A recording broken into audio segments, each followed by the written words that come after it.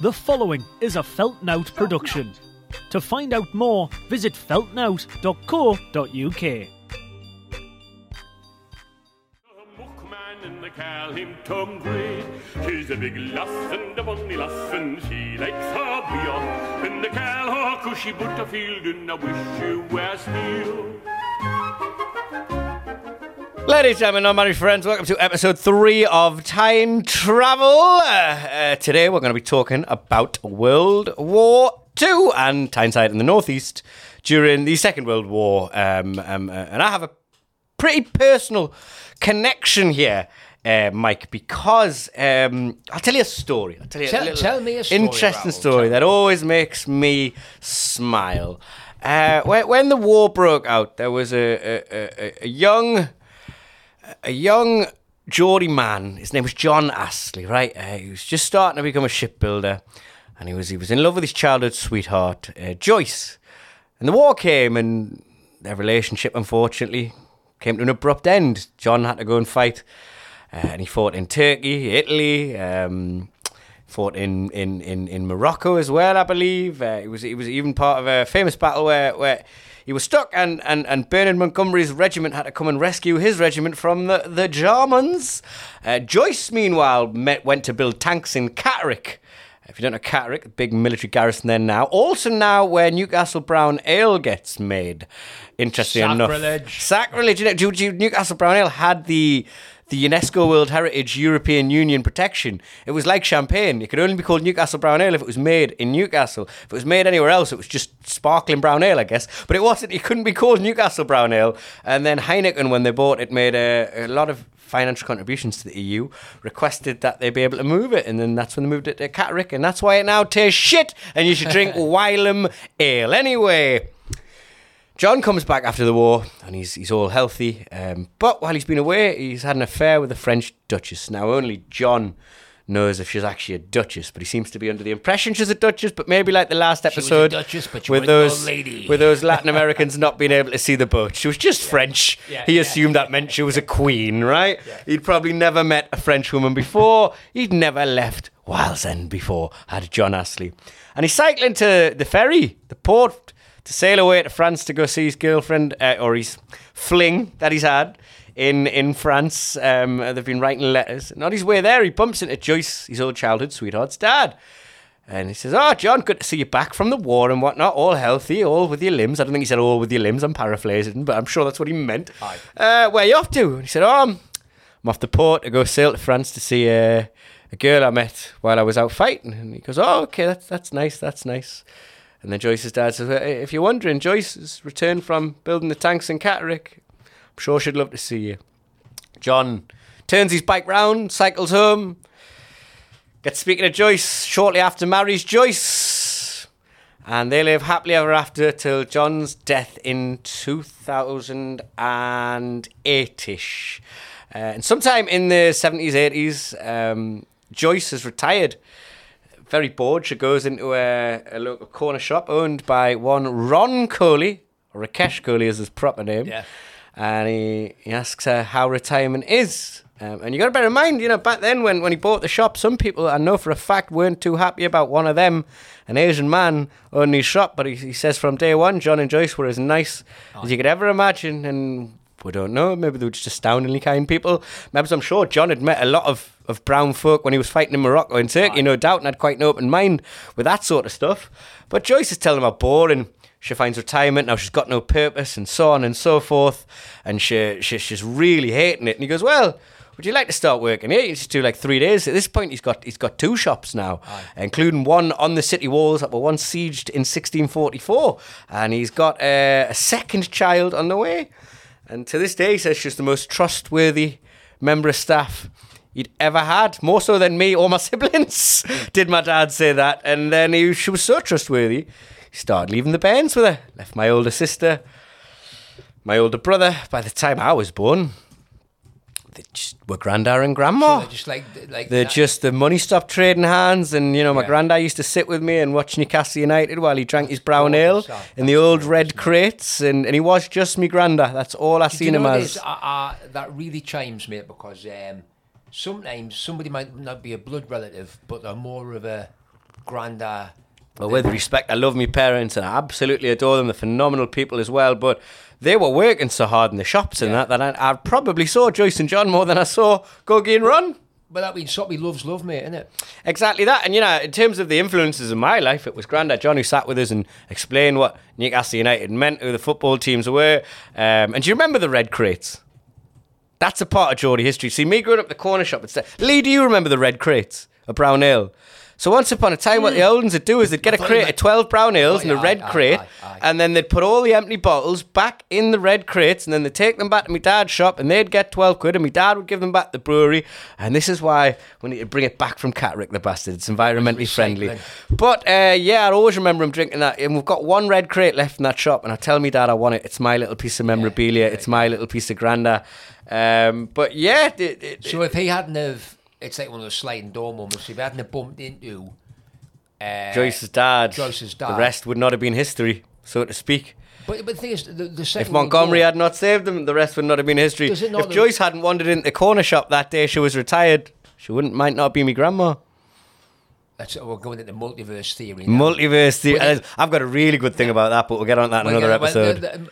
I love, because we could go into the kind of the macro and micro history of the northeastern world too, but I'm enjoying, shooting the fat over, like shooting the fat, chewing the fat, shooting the fat, something else, which is a different podcast altogether, different demographic. Because obviously you get from your grandparents, don't you? Now it's very popular during COVID, was shooting the fat. Anyway,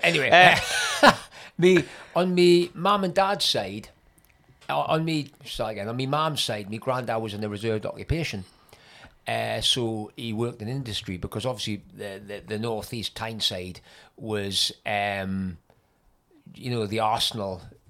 I know America was the Arsenal of democracy, but we were like a mini version of it. We created the Vickers, the tanks along at Vickers. We had the shipyards. My granddad actually went on to work at Vickers after the war, and on top of that, I believe it was Dan Jackson in the Northumbrians who said if the Battle of Waterloo or the war against Napoleon was won in the cafes and beer halls of Eton, then you could easily argue that World War II was won in the shipyards, right, and the regiments of the Northeast. On that beautiful lead-in, right, I've been reading about this bloke who is Phillips O'Brien. He's a professor of history at St Andrews, and his take on World War II is that his opening line of his book, which blew me away, is there were no decisive battles in World War II. What a contentious thing to say, because he said it was all about ship and aircraft construction. That's where the money went.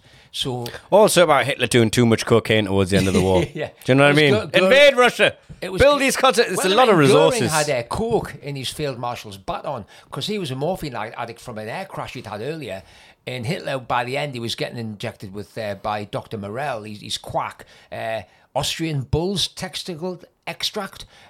We can probably get that in a freaking shop on Jesmond Road now, but back then it was quite out there during the war. But anyway, back to me granddad. So that granddad helped build ships and stuff. So he stayed in the UK. It was in the Home Guard, but it wasn't like Dad's army. It tended to be a lot of younger, healthier men who were just in reserved occupations and wanted to do their bit.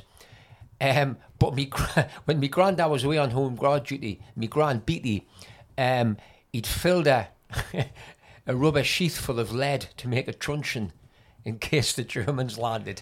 Now I'm thinking, can you imagine the crack SS parachute division landing on the field in Lobley Hill near where my gran lived, and my grand Beatty running out there in her slippers with her car. Actually, I think I would have put the money on my gran Beatty, to be honest.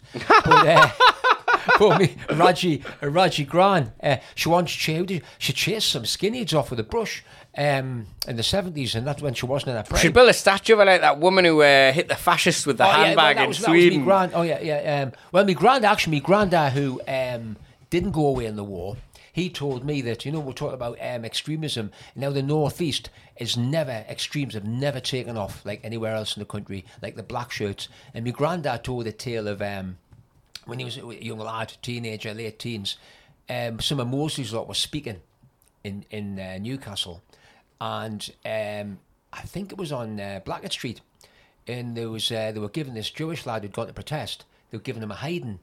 So my granddad and his mates jumped in and gave the black shirts a hiding. And my granddad said, we knew them. He said they were Rangans. He said the ones who joined the black shirts were like the local knackers and local Rangans. Yeah. So not a lot changes. Not a lot changes Not indeed. a lot changes. But another thing about it, and now I bet your gran and granddad, this happened to them. My ex-wife, her gran and my gran both mentioned this same tale. A German plane flew up the Tyne, because they're always doing nuisance raids trying to hit where, and it flew up, they tried to hit the Tyne Bridge and it missed, hit something on the quayside. But this one lone German pilot who, whatever the odiousness of the cause, he must have had balls like coconuts, this to fly up the Tyne, this plane by yourself, trying to hit the Tyne Bridge, and he flew off over the centre of Newcastle. And my gran said he was so low you could see the pilot's face. And both me grans, well, obviously, can I just say that they're different people, both me grans. I'm not from one of these pit villages. Sunderland, anyway. So yeah. But my other granddad went away to fight, and I could do a whole podcast on what he got up to.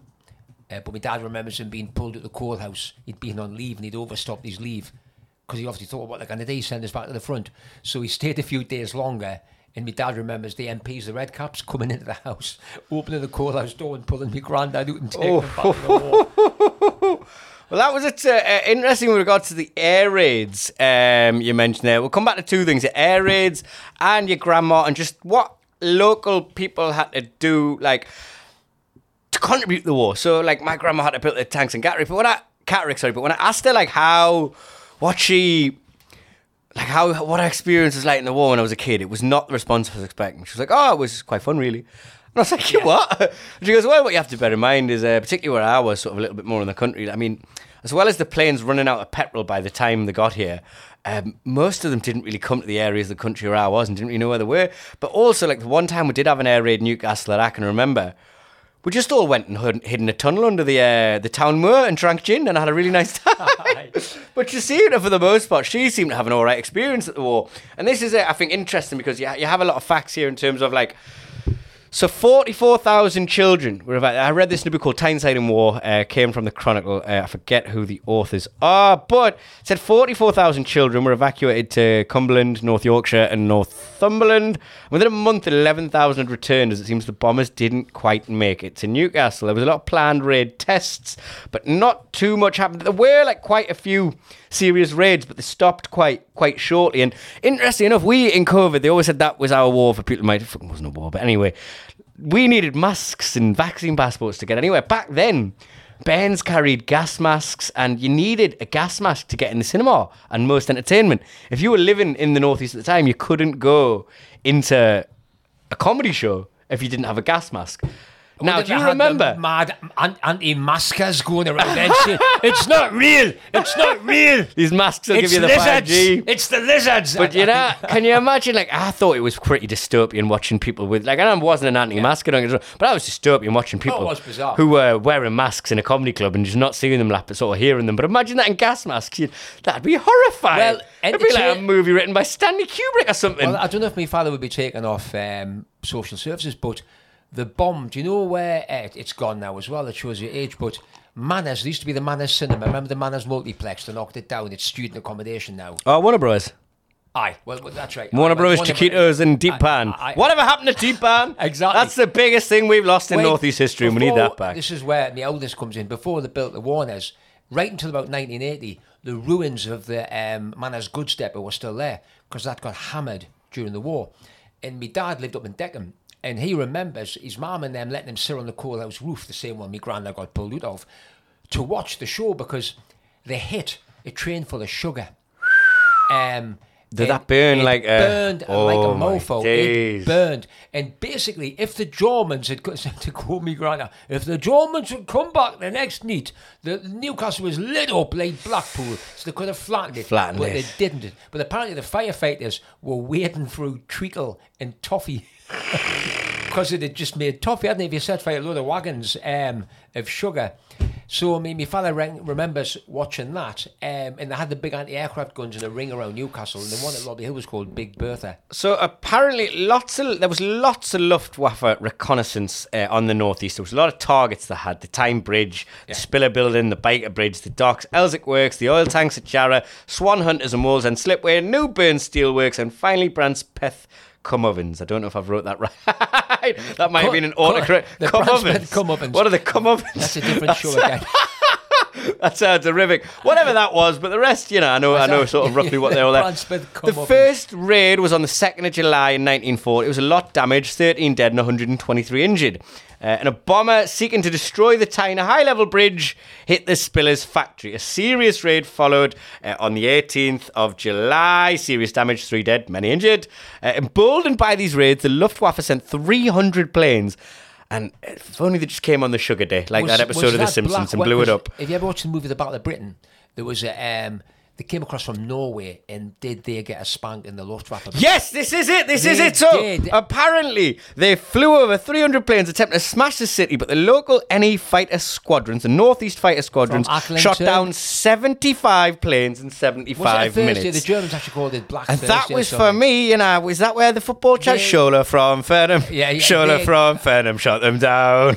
They got a real spanking. 75 planes, a plane per minute in 75 minutes. That is hella impressive. Well, the thing is that apparently that's where my grandma sort of was like, well, they just didn't really give it a go, because after that, and I think this is where my grandma primarily remembers, because that warned the Luftwaffe, don't try this again, and which for the most part they didn't. Stopped coming back after there was a couple of minor raids on the 13th and the 16th of September, mainly affecting my old stomping grounds, Heaton.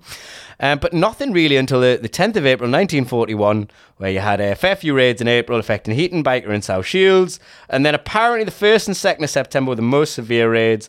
Fires for days after in Newcastle city centre. South Shields town centre was apparently flattened. I worked with a bloke who was as a child and remembered it.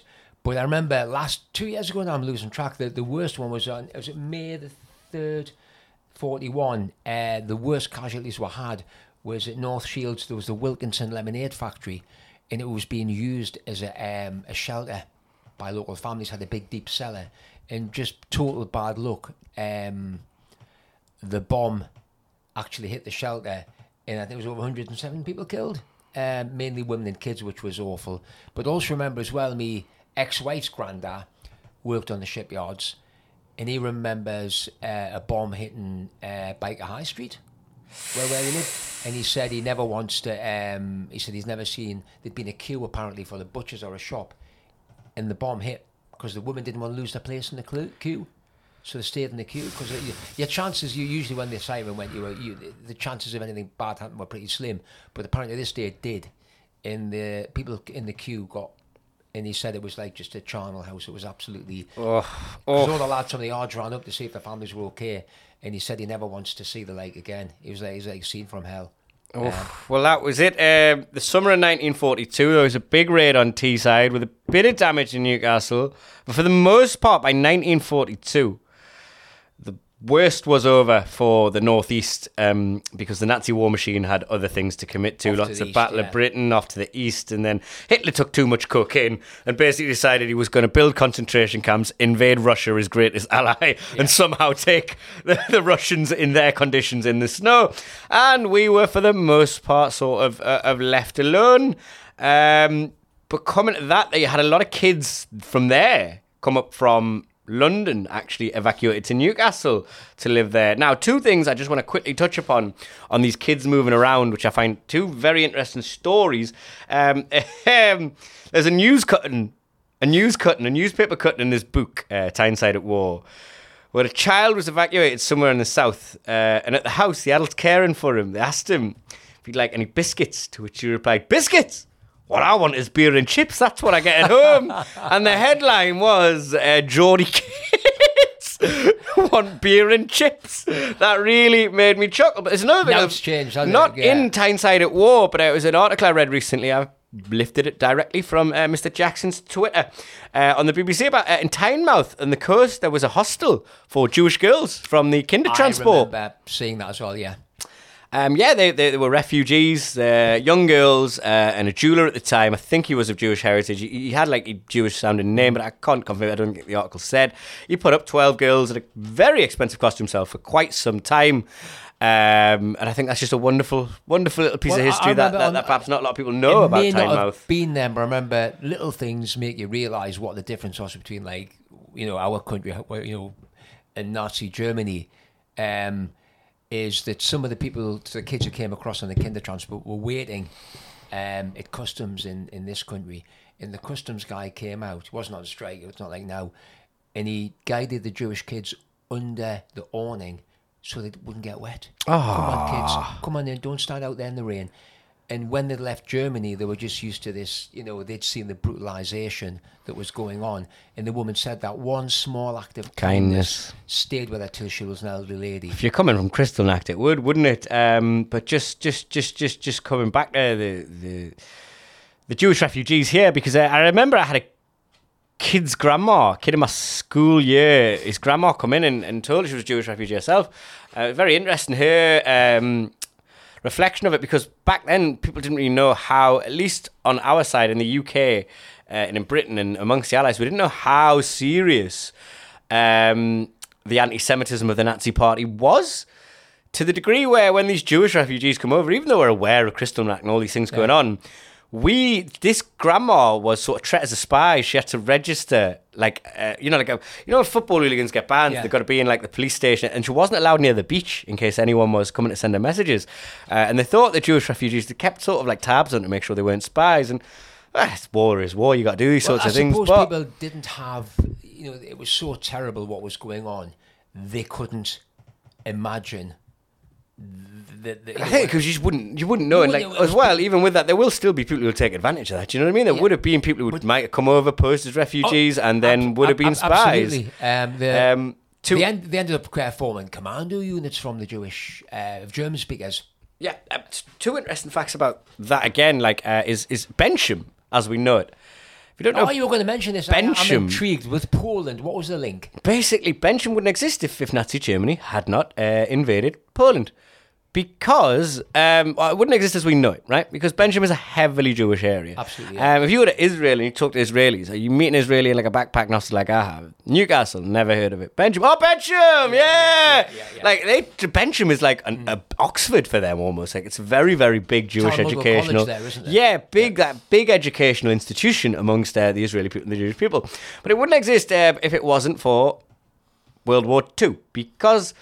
Let's just quickly describe Bensham, because if you don't know Bensham, there's a high Orthodox Jewish population there, but they have integrated with the Geordie Rajis there, and it's a very peculiar combination. I remember as a kid seeing, somebody in one of them Orthodox Jewish hats pulling a wheelie, smoking a roll up on a BMX, just thinking, what the hell is going on here? But the reason they're there is because when after Kristallnacht, the Jewish refugees who sort of more accurately discerned which way the wind was blowing or could get out, because some of these people, may have had older Jewish relatives that they had to care for and so on and so forth. Somebody who chose to stay is somebody I've got tattooed on my back, Viktor Frankl, and lived through Holocaust psychotherapist. But nonetheless, the ones who did leave, they came from Eastern Europe, from Poland, Czechoslovakia, from Austria, on boats, and they ended up on the east coast of England. So you have these small little population hubs of Jewish people on the east coast of England, including Bensham, Grimsby, Lincolnshire, and that's where they all landed. That's where they came from. I always, obviously, we all know the strong Jewish heritage in that area, but I didn't really know the kind of story behind it. But I'm thinking now about the Geordie Raj element that we were talking about earlier. It's just come to us now. We're talking that my granddad, who was the one who was pulled out the coal house for overstaying his leave. Imagine me granddad. He looked like a cross between little stocky Geordie, Clark Gable mush. He looked like Arthur of Peaky Blinders. Well, that was one thing I noticed about the home guard that they set up in the northeast, which I found peculiarly interesting because they ran out of uniforms. So the home guard in the northeast just looked like the mob. Yeah. They're just walking around in suits but with rifles and top hats. Looks like Goodfellas or something. I'm like, what is this? I didn't find out after he passed away that he'd been a right little hard nut. He'd been a boxer before the army. He'd been a boxer in the army. And when he was a bit of a tinker when he was away, he again was in trouble with military police because he went fishing with captured German stick grenades and all that. They called them tatey mashers. And my granddad found a crate of German tatey mashers, and him and his mates from the Northumberland Fusiliers, I think it was in Italy, just found some river or something, and they were just hoying these grenades in. It would stun the fish, and they would float to the surface. I wish that, because he passed. Your granddad is an aquatic terrorist, Mike. Wasn't quite. He's literally the Osama bin Laden of Finding Nemo. That's what he is. Greta would have liked them. But I tell you what fascinates me, I would love to have seen the North East just after the war, because remember, we'll have had a whole generation of young lads, and the women too, who had been through this like fire. And I remember me dad saying that everybody, every bloke, every teacher, every bloke in the street had a war story to tell. And he said to him, his dad was a hero. He'd been in the 8th Army, he'd fought through Italy. But he said one day, a bloke, it gets into it again, the coalhouse roof, it's always in it, right? A bloke turned up to fix the coalhouse roof, who me granddad was in awe of. Now, have you just seen that Rogue Heroes of the SAS on the BBC? My brother's just bought us the book. I need to watch it, but I'm watching so many things right now, and I've not have the time to watch any of them. The SAS's taxi service in the Western Desert, like the precursors, were the people called the Long Range Desert Group, and they were these Rajis who drove way behind the German lines in the desert, blowing up airfields, like proper hardcore.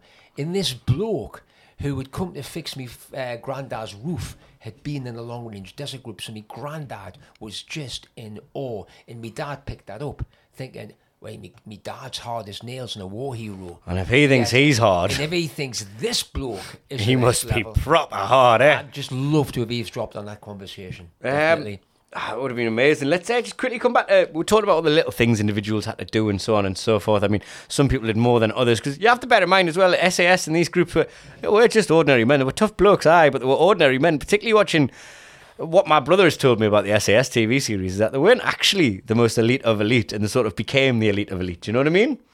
But coming back to the things ordinary people had to do, is there were salvaging missions in the Northeast as well. And this is maybe where the rag and bone man maybe first come from. People would go around collecting scraps, and apparently didn't really do much collecting these scraps for the war to help, when you're rationing stuff like your metals and stuff, and you need to build your... But it was good for psychology. It made everyone feel like they were contributing a little bit. This is saucepan to Spitfire that had bringing saucepans up, it kind of makes me think of when we were clapping for the NHS. We'll give them a pay rise, but I'm doing me clap, mate. Do me bit, mate. We noticed all the railings have gone as well. If you look at a lot of the Edwardian Victorian houses, all the wrought iron railings had gone. They collected them in, but a lot of them just lay there. It was more of a... as I say, a morale boosting thing. Yeah. A lot of them, so somebody salvaged a piano and they put it in the Chronicle. They gave it to the scrap people, and the scrap people advertised in the Chronicle for £20, raised a bit of money for the war effort. £20 back then, decent amount, you know what I mean? But what use would a piano be during the war effort? Unless you're dropping out of a plane, I can't really see what that would bring. Well, a lot of it, I mean, what was I going to say? I love the little factoids. I remember reading as well that everything, not everybody was into it like this. We're all together, and not quite, because when the invasion was, when you got like the fall of Dunkirk and the summer of 40 Battle of Britain, people were like bricking themselves, and they thought the Germans were going to land everywhere, which they never would have gotten near. That's another show altogether. But the Germans would never have managed to land in Britain because of the Royal Navy.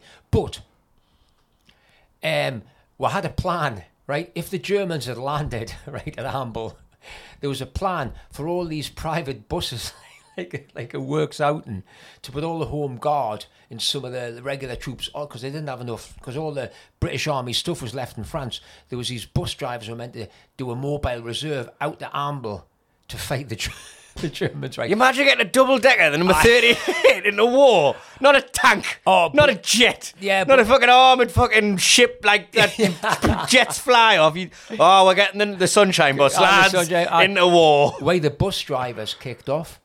Oh, naturally.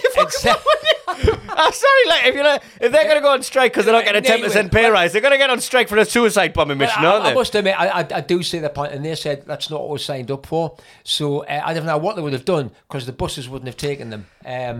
But that tickled me. That tickles me a lot, and I think at that stage... Anywhere am I going to Amble to drop these off to fight the joke. I might take you as far as Portsea Mill and drop you off. Right, I think it's probably about time to round things off there. Again, please join the Patreon, patreon.com/feltnout.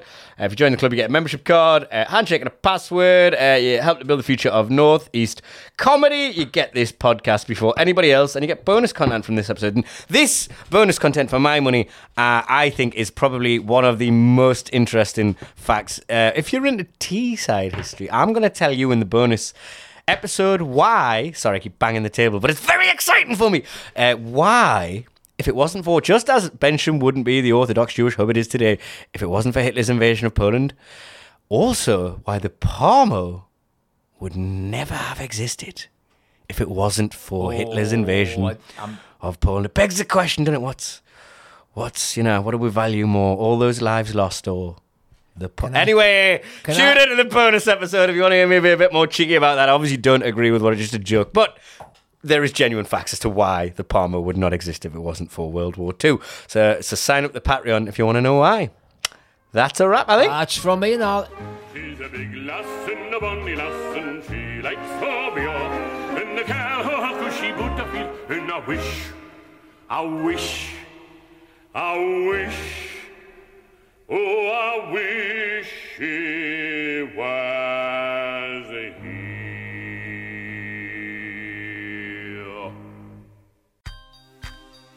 That was a Feltnout production. To find out more, visit feltnout.co.uk.